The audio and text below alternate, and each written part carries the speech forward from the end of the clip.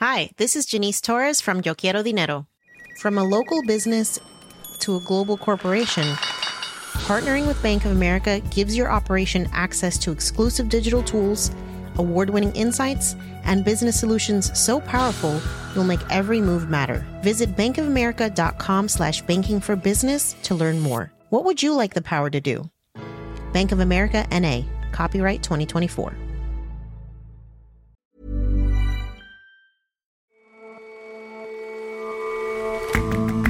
Hello and welcome to The Intelligence from The Economist. In New York, I'm John Fastman. And from London, I'm Jason Palmer.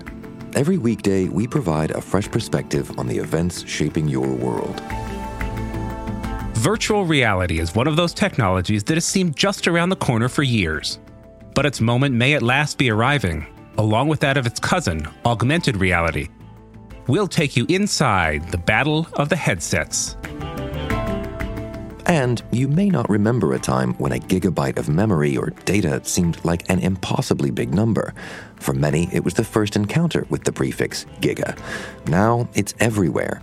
We take a look at the linguistic inflation that technology brings.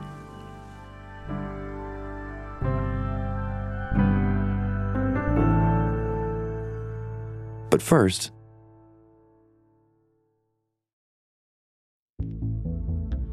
in Afghanistan's Bamyan province, the fate of female protesters reportedly detained by the Taliban is in question. On April 4th, they disrupted a rally held in support of the Taliban, tearing down banners to the sound of cheers and demanding that schools for girls be reopened. This week, Heather Barr of the Women's Rights Division at Human Rights Watch expressed concern for the protesters and recalled recent instances when women were held by the Taliban for weeks in abusive conditions. On Tuesday, America's Secretary of State, Antony Blinken, unveiled the State Department's annual country reports on human rights. The Taliban's takeover precipitated a humanitarian crisis and has resulted in a serious erosion of human rights, from arbitrary detentions of women, protesters and journalists, to reprisals against security forces from the former government, to growing restrictions on where women and girls can study or work. Since Western troops left the country last August, a humanitarian crisis has grown and grown as the Taliban regime has failed to deliver on every front. Many Afghans are out of work or aren't getting paid, and more than half the population is suffering from acute food insecurity. But it's the country's women who are suffering the most from the Taliban's return. So when the Taliban came to power, there was a lot of hope that the new Taliban would be different to the group that ran Afghanistan in the 90s. Avantika Chilcote is an international correspondent for The Economist. They seem to be doing a balancing act. On one hand, they were already very brutal. They were murdering civil servants in areas they controlled. They were ordering families to hand over single women to marry their troops. But there were also signs that they weren't going to be the sort of bigots they were before. Taliban officials were interviewed by female journalists on television, which sort of seemed unimaginable 20 years ago. And in press conferences, their spokespeople were saying that women would be active in Afghan society, but we've seen a lot of that modernizing basically fall by the wayside. How so? What's changed? So in recent weeks, we've seen the clock turning back in Afghanistan. There's new rules that ban women from doing everyday things without a male chaperone, going into a government office or taking a taxi, getting on an aeroplane. They need a brother or a husband to do simple things like going to a hospital. I interviewed a surgeon in Kabul who said that Taliban officials had visited several times, warning him not to see female patients who turned up alone. All of things suddenly changed 100%. They applied all of the harsh harassment or all of bad law which they have in the previous government of Taliban in 20 years ago. He was just one of a number of people that suggested to me that the regime was going back to its regressive roots. And it's not just adult women who are suffering. Actually, girls are really suffering too. In what ways? How are they suffering? At the end of March, it was meant to be the date that girls were allowed back into schools, and thousands of Afghan girls turned up at school, but the Taliban decided that they weren't going to let girls back into secondary school, and within hours they were back at home in tears. It seemed like a very last-minute backtracking, and there was all of these excuses about figuring out modest uniforms, figuring out segregation. But really, girls' education has been the litmus test for the Taliban. It's what external voices, donors, analysts, everyone has been looking to. And closing the door to girls, even after they'd actually turned up, really was very telling about the Taliban itself. What do you read into that last-minute change of heart? A lot of the analysts I spoke to were most interested in just how chaotic this was. Lots of NGOs were saying up till the night before, up till the morning that girls were expected back at school, they had been given no indication that there was going to be a U-turn. Many teachers and head teachers said that they were only told hours into the school day.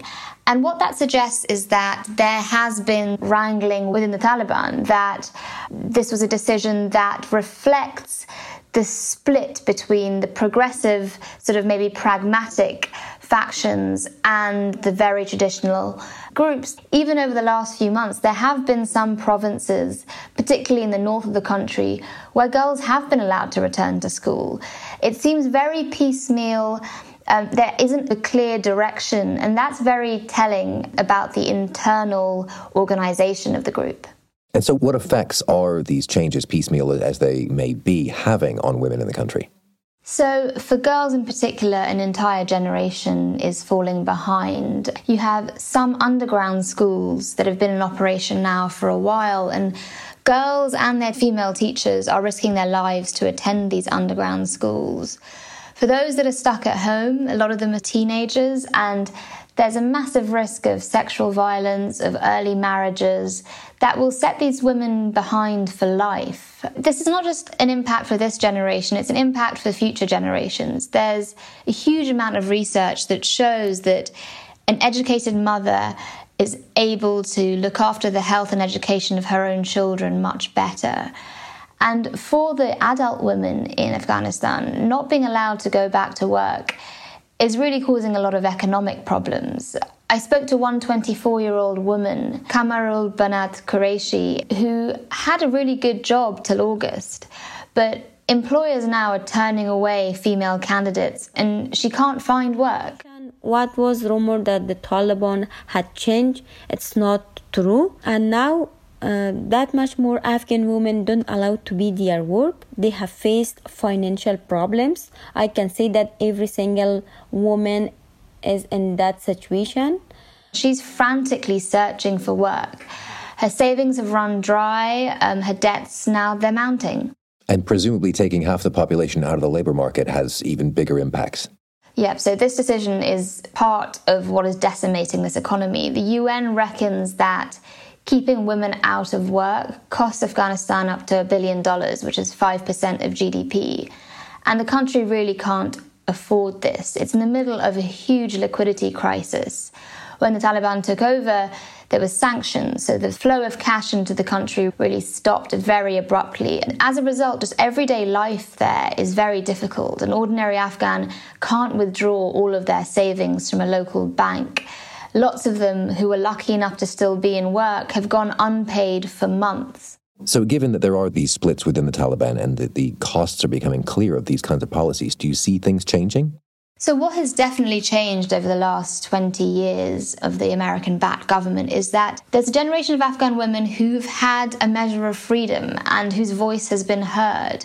There was lots of problems under the previous administration, but women had 30% of civil service jobs. They were going to university, they were going to school. As a result, what you're seeing in reaction to these recent repressive policies is that very brave young girls and women have been on the streets of Kabul in protest, waving their books and chanting for schools to be reopened. And you've had activists on local television speaking out against these decisions.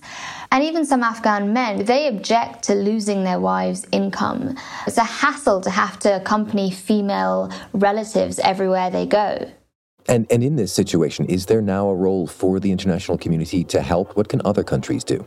It's a really tricky situation for international donors and for other governments. They face this balancing act between helping this population of 40 million, most of whom now are living in extreme poverty, and not being seen to prop up a brutal regime. Whatever aid and money you send into this country, there will be leakages and some will go into the wrong hands. But all you can do is continue putting pressure on the Taliban. You need to send the signal. Humanitarian assistance is one thing, but non-emergency assistance and diplomatic recognition of any sort of the Taliban needs to be withheld until women have basic rights in the country.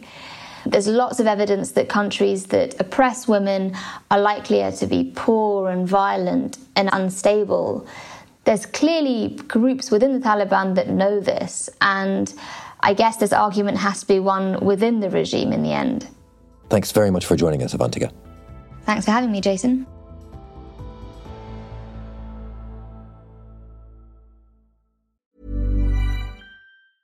Many of us have those stubborn pounds that seem impossible to lose, no matter how good we eat or how hard we work out. My solution is PlushCare. PlushCare is a leading telehealth provider with doctors who are there for you day and night to partner with you in your weight loss journey. They can prescribe FDA-approved weight loss medications like Wegovy and Zepbound for those who qualify.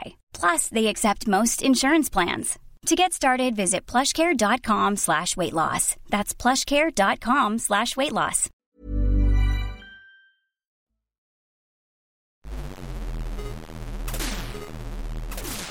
I loved the first Tron film, and even more than that, I loved the arcade game it inspired.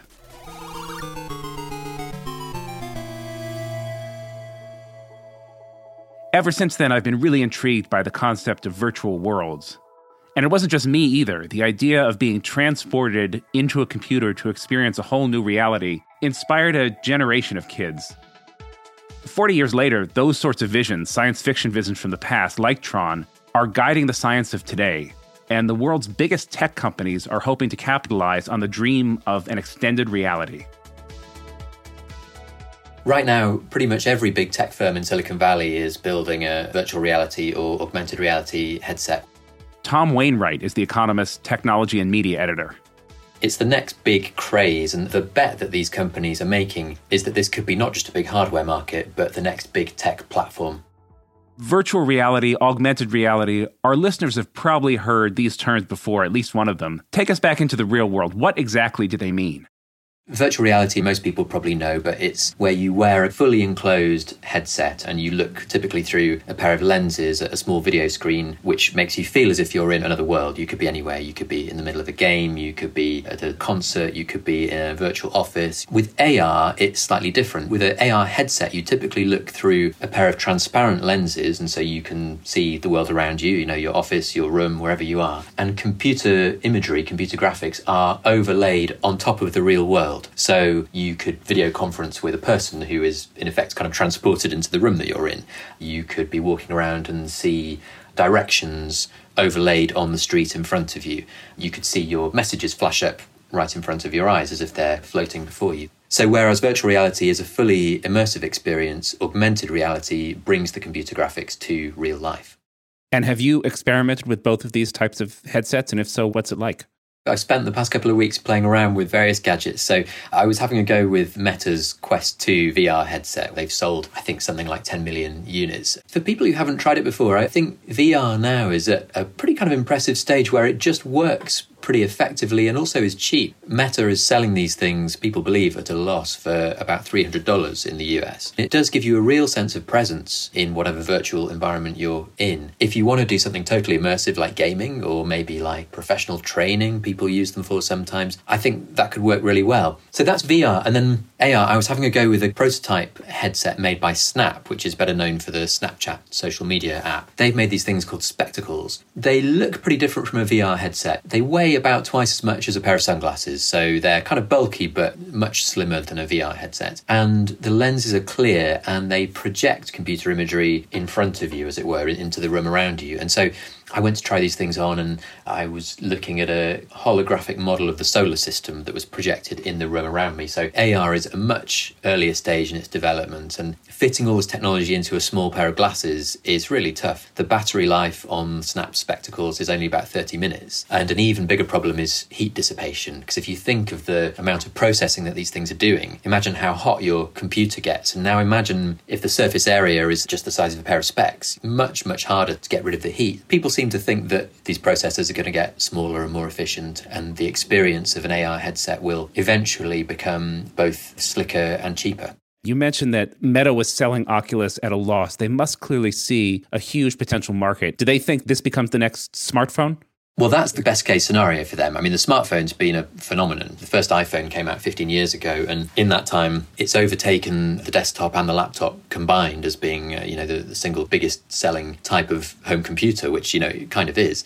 But smartphone sales have been declining. The peak was, I believe, 2016. And so everybody's looking for what the next big platform could be. And for a company like Meta, it would be great as far as they're concerned if people slowly shifted away from smartphones and onto something else, because it doesn't run the smartphone platform. And they've found themselves in this very difficult position where they're the tenants of companies like Apple and Google, which control the smartphone platform. And that means that anytime those companies want to tax App Store purchases or change advertising rules, anything like that, it makes life very difficult for companies like Facebook. As far as Meta is concerned, if they can capture what could be this new platform, they can change their role from tenants to landlords, as it were, which puts them in a much stronger position. And their strategy at the moment seems to be very much about advertising, which you'd expect. Obviously, Facebook's business is advertising. They're rolling out these headsets as fast as they can, selling them at what most people believe is a loss, in a bid to try and increase the scale of the audience to a level that attracts advertisers. What is the use case for AR? What do companies see in that technology? Imagine trying to think back in the year 2000 or thereabouts about the use cases for a smartphone. You probably would have thought of web browsing and email, but you probably wouldn't have thought that by now everybody would be doing their navigation, their social networking, their banking, their video viewing on a tiny screen. I certainly back then found it hard to imagine that I'd be watching TV shows on a phone or reading The Economist on a phone or listening to a podcast on a phone. So use cases take time to be developed. But the promise of AR as opposed to VR is that it would allow you to experience this overlaid computing on the world in a way that is more compatible with the rest of your life. So if you're in VR, you're very much not in the real world. If you're in AR, then I guess, for instance, you could wear a pair of AR glasses and a virtual monitor could be suspended in space in front of you. So you could have facial recognition, so that every time you came to a conference and didn't recognize people around you, everybody could have their own little name tag that no one else would be able to see, but it would be hovering in front of you and through your AR glasses. There are loads of things that you could do. AR is the thing that I think, if anything, is going to replace the smartphone. I think it's more likely to be AR than VR at this stage. You've been very eloquent about what it could do. If you had to make the bet that they're making, do you think that these things will replace smartphones or become just as ubiquitous as smartphones? People in the past have said that the tablet is going to be the next thing that replaces the smartphone and the laptop, and it didn't happen. Tablets have been fine, but they're a niche. Apple still makes about 7 times more money from iPhones than iPads. I don't know, for what it's worth, I think that VR is so immersive that it will always be a niche, possibly quite a big niche. If you look at the moment at what people are using these things for, something like 90% of spending in the Meta Quest store is on games. But I think if AR is ever anything like what people think it could be like, that to me ultimately seems irresistible. There's a big question mark about whether we're talking about a few years' time or a decade or two, but most people seem to think that we'll get there in the end. And I guess the question for companies now really is, do they want to be that pioneer? Do they want to try and get the first mover advantage? Or is it better to kind of sit back a bit now and wait for other people to do that heavy investment and perhaps try to bring out a product when things are a bit further down the track? Famously, that's what Apple did with the iPhone. It wasn't anything like the first smartphone, but it was the first really good one. And that's what you ultimately want to build. Tom, thanks so much for joining us. Thank you.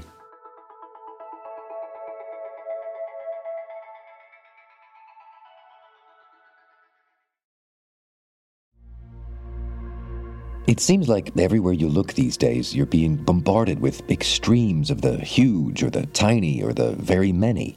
Giga this and tera that and nano some other thing.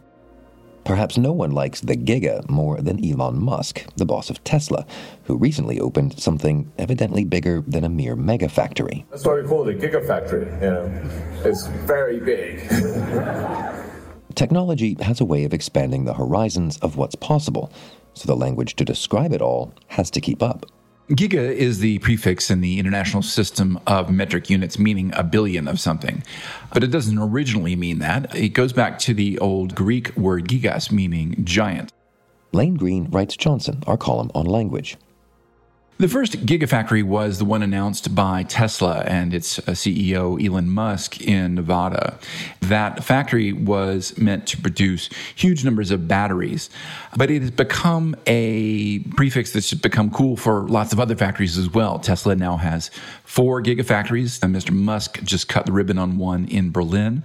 We have TSMC, a great big computer chip maker, talking about its gigafab. We have Nissan starting a gigafactory in Sunderland in England. The gigafab or gigafactory thing is out there everywhere, even though not all of these technically make a billion of anything. So it seems that these prefixes are associated with, or at least arise in, technological things. That's right. I think they've made their way into common speech mostly through computing. If you remember all the way back to the 1980s, a really good computer might have 256 kilobytes of memory. I remember those days. Then the first hard drives with 1 million bytes of storage came online, and that really brought the megabyte as a unit of measure into common parlance. And I remember that was a kind of a jaw-dropping number at that time. But mega was already out there in the language. It was when the billion byte mark was crossed that many people really encountered that giga prefix for the first time. This is the territory opened up by Moore's Law, that rule that the number of circuits you could fit on a silicon chip doubles every couple of years. Which is to say that other bigger numbers, grander prefixes are surely coming. There's some debate about whether Moore's Law will continue at the same rate it has in the past, but it is nonetheless the case that computers are still getting more powerful, and so it can only be a matter of time before giga starts to feel ho-hum, kind of like mega has already. An affordable hard drive now is a terabyte. That's 1 trillion bytes. So having run out of terms for big things in Greek, we went for the term monster in Greek. That's what teras means, and that's where the tera prefix has come from. But it probably won't stop there. It seems pretty inevitable to me that peta and exa will make their own debut in the popular consciousness. Peta and exa, what are they? Peta and exa come from Greek as well, and in this case, they come from the Greek penta, which means 5, and hexa, which means 6. Now, you may be wondering why 5 and 6. That's because the petabyte, peta anything, refers to the number 1,000 to the 5th power. And exa, from the Greek hexa, refers to 1,000 to the 6th power. And now we have a system that can encompass a 1 followed by 24 zeros. And in practical terms, most scientists are happy to use exponents for things like this, whether 10 to the 25th. It's not very often that we need to talk about numbers this huge. But nonetheless, some students at the University of California, Davis, started a petition to propose a new prefix, and that is hella for 10 to the 27th power. And if you don't know hella, you're probably not from Northern California. Those who are will know that hella is an adverb. It's derived from hell of, as in you can say someone's hella ugly or hella cute. As a prefix in this technological sense, it has started to gain a bit of currency, if only sort of jokingly, in the technology press. But if the hella prefix is adopted officially, it would be the first of the prefixes for huge numbers, not to come from the classical languages, Latin and Greek. And that's because hell is a good old-fashioned Germanic word. It comes to us from Anglo-Saxon. Lane, this has been hella interesting. Thank you very much. Thank you, Jason.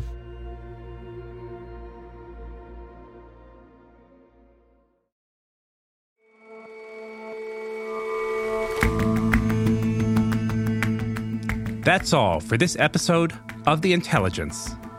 The show's editors this week are Marguerite Howell, Kim Gittleson, and Chris Impey. And our sound engineer is Will Rowe. Our senior producers are Jack Gill and John Joe Devlin. Our U.S. audio correspondent is Stevie Hertz. Our producers are William Warren, Rory Galloway, and Alize Jean-Baptiste, and assistant producer Abasoy Osundairo, with extra help this week from Kevin Caners and Emily Elias. We'll all see you back here on Monday.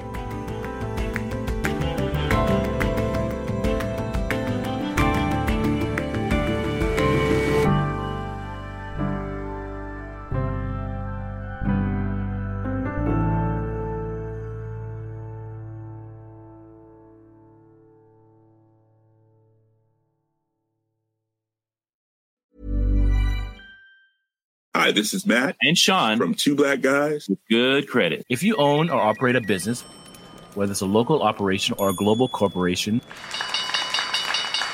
partnering with Bank of America could be your smartest move. By teaming with Bank of America, you'll enjoy exclusive digital tools, award-winning insights, and business solutions so powerful you'll make every move matter. Position your business to capitalize on opportunity in a moment's notice. Visit bankofamerica.com/banking for business to learn more. What would you like the power to do?